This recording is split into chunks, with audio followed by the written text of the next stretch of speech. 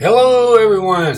Today we are looking at Proverbs chapter 25, verses 21 through 23. Here's what it says. If your enemy is hungry, give him bread to eat, and if he is thirsty, give him water to drink. For you will heap burning coals on his head, and the Lord will reward you. The north wind brings forth rain, and a backbiting tongue, angry looks. All right. Some may think that this verse here, verse 21 and 22, Solomon is saying that if you've always wanted to burn your enemies or to get back at them, well, this is the best way for you to do it without sinning. No, hold on to your horses, partner. The Apostle Paul, he gives us some help on this, and actually he mentions this verse in Romans chapter 12. Let's see what he says, beginning with verse 14. Bless those who persecute you, bless and do not curse them. Rejoice with those who rejoice, weep with those who weep. Live in harmony with one another. Do not be haughty, but associate with the lowly. Never be wise in your own sight. Repay no one evil for evil, but give thought to do what is honorable in the sight of all. If possible, so far as it depends on you, live peaceably with all. Beloved, never avenge yourselves, but leave it to the wrath of God. For it is written, vengeance is mine, I will repay, says the Lord. To the contrary, if your enemy is hungry, feed him. If he is thirsty, give him something to drink. For by so doing, you will heap burning coals on his head. Do not be overcome by evil, but overcome evil with good. So, Paul's exposition of Solomon's words indicate no evil intent, right? But rather to bless those who are against us and don't curse them. Seek peace. Don't avenge. Don't repay evil for evil. Don't be overcome with evil, but overcome evil with good, right? If there's any vengeance deserved, Paul says that that's God's business. You see, it's above our pay grade, I think, right? Leave it to the Lord's hand. Don't let vengeance steal your joy. We need that joy to be able to love others and do good for our enemies. It will drive away evil, and it'll show them that the Lord is glorious.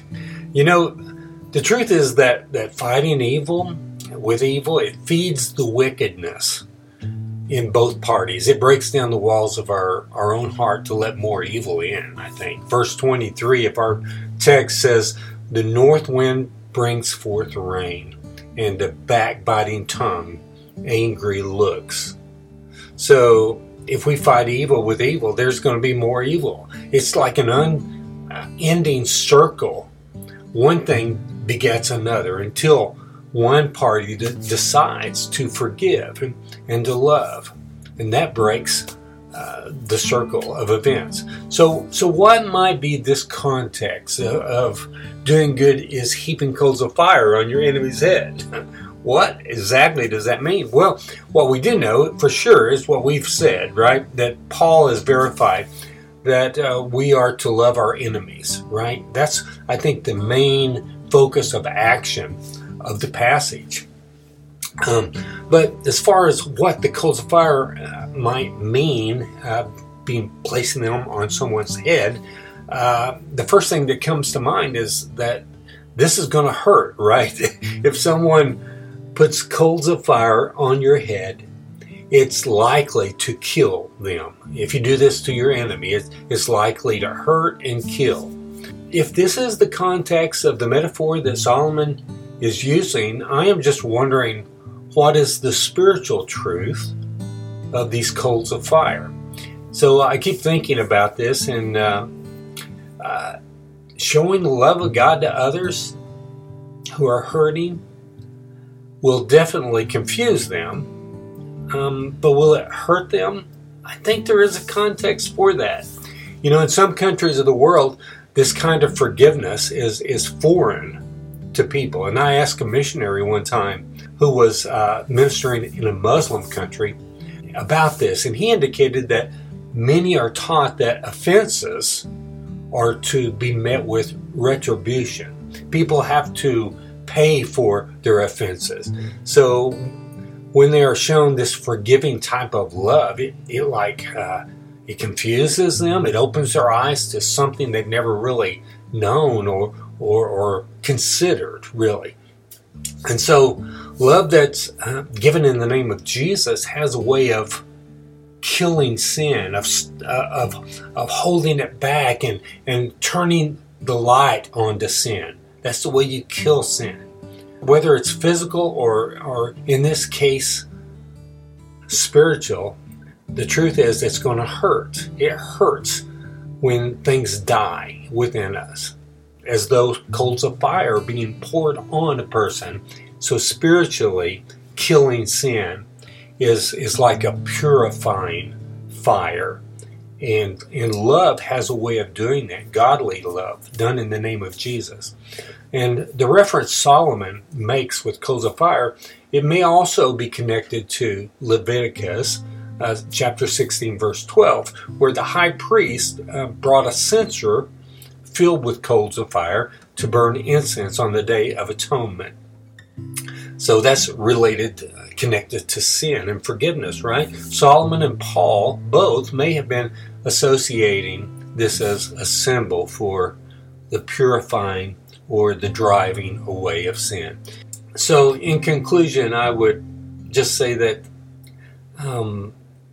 godly love in action is inexpressibly better than trying to defeat evil with evil as we go about our daily life. And that's usually our first response, is to strike back. Like the text we read, verse 23 of our passage, the north wind brings forth rain, and a backbiting tongue angry looks. So, one thing begets another. And that's our first response, but it's better to love and forgive and show actions of love. That defeats evil and shines the light on the glory of God in Jesus. It's better both for ourselves. It gives us joy. It lets us keep our peace and our joy and our relationship unbroken in fellowship with God. It's better for us, and it's also better for our enemies. And it gives glory to the Lord. Father God, thank you for this great word from your truth. Father, help us to hate sin in our own life and in the life of others in the world, but to love you and to love our neighbor as ourselves, Lord, and show acts of love. Love never fails, Lord. We love you so much. Thank you for Jesus. In his name we pray. Amen.